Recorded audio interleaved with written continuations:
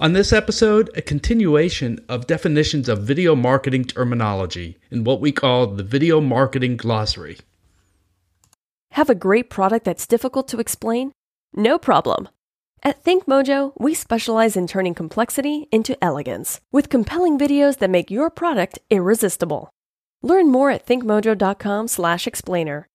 ThinkMojo, videos that move the needle. The video revolution is here, and it's changing how business is done. Learn how to use video to engage customers and drive results here on the Video Marketing 2.0 podcast with your hosts, Joel Gubich and Brendan Carty.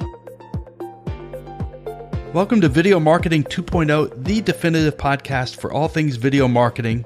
Hi, I'm Joel Gubich, Director of Business Development at ThinkMojo, and I'm joined as always by my colleague, Director of Creative Content, Brendan Carty. So, Brendan, recently we did an episode, and we're doing a series of episodes on the Video Marketing Glossary for 2017, because it's really important that we, as marketers, educate our consumers, the people that are interested in video marketing, to the terminology that they may hear us talk about, but really don't understand and don't have the clear-cut definition. So today I wanted to talk about production terminology when it comes to video marketing.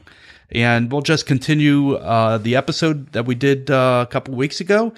And I think it's a good time to jump right in and talk about the video script, something that I think you know a thing or two about. As someone who's written at this point probably thousands of scripts, which is kind of a scary thing to admit to oneself. Yes, so the video script. So what can someone expect and what should they not expect with the video script? So in general, the script is where the creative production team will write and validate the spoken narration. Now, it depends on whether you're doing an animated or a live action video. For an animated video, the script will include the voiceover and maybe some key descriptions that will help you visualize the final imagery. While the script for a live action video will be a little bit more comprehensive. It'll include all of the spoken word from all the characters, but also a description of the characters, of the locations, and the general action for each scene. It's important to understand, though, that the script is meant to be spoken and not read. The script is a blueprint for the production. It's supposed to be, it's not an article. It's not something that'll appear in a white paper. It is a living, breathing, spoken document. And an effective script must play off the visuals very effectively, which is why oftentimes actually, simpler scripts are better because it gives the visual story more room to breathe. So after the script usually comes a storyboard. And the storyboard, and we talked about this in episode 65, the storyboard is a black and white sketched version, generally black and white sketch version of each scene in the video. Now, it does not represent the final animation style, and generally you do a storyboard for animation. You can do it for live action, but generally you don't need to. And the goal of the storyboard is to validate the action on the screen and to ensure that the visual storyline effectively portrays and enhances that message. Now, the storyboard, and this is so important, the storyboard is really the last best chance to make changes to the creative direction of the video. Because once you're past the storyboard stage, you're starting to do things that are costing a ton of money and that it's harder to change. So remember, the storyboard's that last best chance to make changes. Once we validate the script and the action on the screen, we then move to that execution phase, the design and animation. And at that point, making changes, like I said before, can lead to a world of hurt. It can cause significant delays and additional costs to the project, and nobody wants that. A world of hurt indeed. So that brings us to the next phase, the next term, style frame. And this is something that is often misunderstood. So to be very simple, style frames are high-level keyframes from the storyboard that show the look and feel of important scenes. So they're basically a preview of what the designs will look like, what the video itself will look like when fully animated. Style frames are usually full-color frames They're chosen from the storyboard itself. So these are already, if you've arrived at the style frame phase, these are already frames that you have looked at and validated. But now they're fully realized. And usually style frames, you'll get a handful, and they'll give you this is your opportunity to tinker with the design style before the entire video, before all of the frames in the storyboard have been designed. So there's still a little bit of creative exploration here. And the goal, again, is to make the process more efficient so that you iterate on the style frames, you validate the design style, and then the production team just takes it from there. Which leads us to what's called a mood board. And a mood board is a collection of textures, images, colors, text, fonts that are related to the design theme and that are a reference point that are intended to evoke or even project a particular style or concept. This is what the animator and the next person in that holistic production, the person in charge of the next stage of the holistic production, is going to take in order to now go from the video script, the storyboard, the style frames, into animation. And it used to be harder to describe like a mood board, but just think of it like it's the Pinterest board for your video. Like all of the influences, artistic influences that are going to be used in your video, that's included in the mood board. So that brings us to post-production. This is a term that you've probably heard of in different concepts, but in digital video, photography, television, and film, post-production refers to all those tasks that have to be completed after the filming or shooting or the animation actually ends. It's often said that filming is where you get all the raw material, but post-production is where you actually tell the story.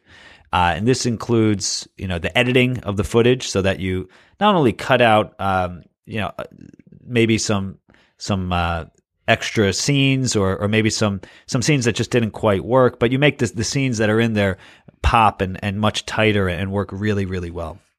It's also where you insert transitions between the scenes, visual effects. Maybe you work with some of the voice actors to get some better takes on certain lines. You dub in different music.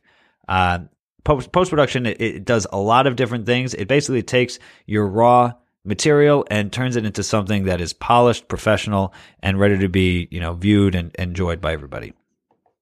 Which leads us to the next phase in a production process, and that is sound design. Sound design is a process of specifying, acquiring, manipulating, generating audio elements. Sometimes just looking at a video, even the best video without sound, not just even if it has voiceover, but you take away the sound part of it behind the scenes and it's flat. So sound design most commonly involves the manipulation of previously composed or recorded audio, such as sound effects and dialogue. And in some instances, it may also involve the composition or manipulation of audio to create a desired effect or mood. So obviously in big movie productions, they are creating a original composition to go with it, but they're also using existing sound. Oftentimes it may be something from a symphony orchestra. People love to use opera. For some reason, nobody goes to the opera, but they love to use it in movies. That's a good point. Maybe that's why they get their opera fix from the movies. No, and sound design is when you think of feeling, you want your audience to feel something. You want to emote. Sound design is really where you accomplish that. So what about revisions? So the revision process, and this is kind of dovetails with collaboration, which we covered on the previous episode.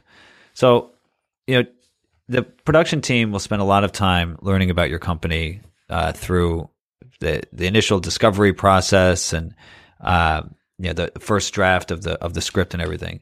But there will always be gaps. There will always be places where the team is a little bit off target. So the revision process is where the client team and the collaboration and the creative team collaborate to find that middle ground where everything is perfect for everybody involved. Because a lot of times the creative team will have concerns that maybe the script or the storyboard will not translate very well in certain ways into video, but so they make certain changes, but then the client is worried that, well, we're getting a little bit off brand. So they suggest changes. And the revision process is really about just getting everybody one step or in lockstep and getting them on board so that you're all moving in the same direction. Now, typically, it goes back and forth, a few times per stage, and that's regular. There's no first draft. In my experience, very rarely has a first draft, been perfect, and neither should it be, because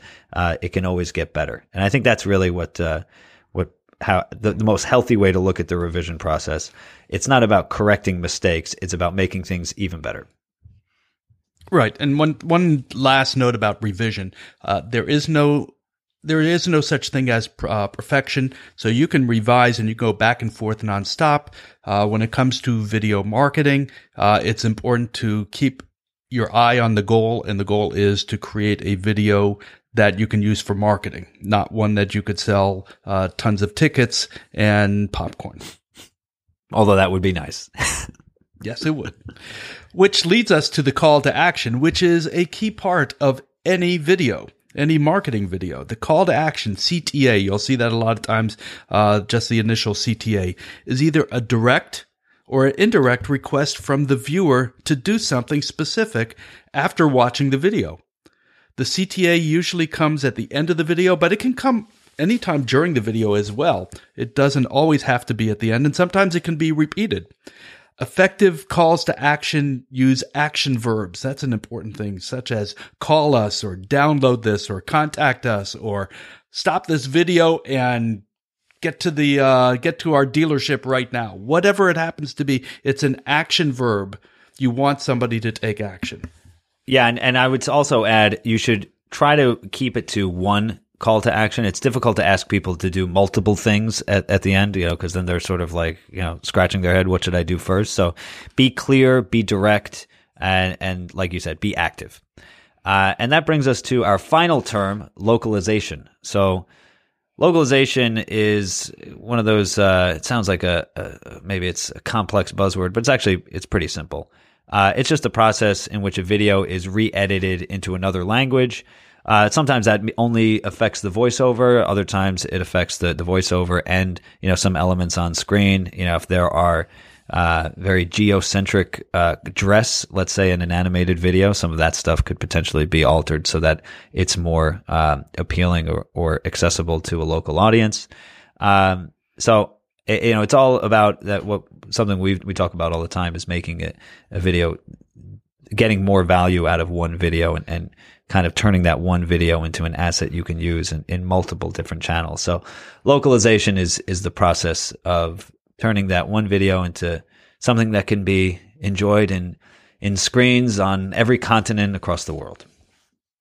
It's interesting that we call it localization instead of globalization, because it really is a way to turn a local video into a global video. But globalization was already taken, so we couldn't use that. Oh, shucks.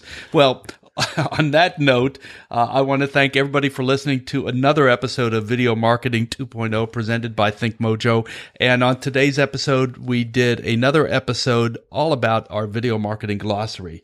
All of this information will be on the show notes page by going to vmpodcast.com. Excuse me, that's vmpodcast.com. And you can also download and listen to previous episodes on iTunes, Stitcher Radio, SoundCloud, and TuneIn. So for Brendan and myself, we look forward to seeing you again on another episode of Video Marketing 2.0. Thanks for listening to another episode of Video Marketing 2.0, presented by ThinkMojo. For more help on how to drive results with video, contact ThinkMojo, the video marketing experts, at info@thinkmojo.com or visit thinkmojo.com for more information.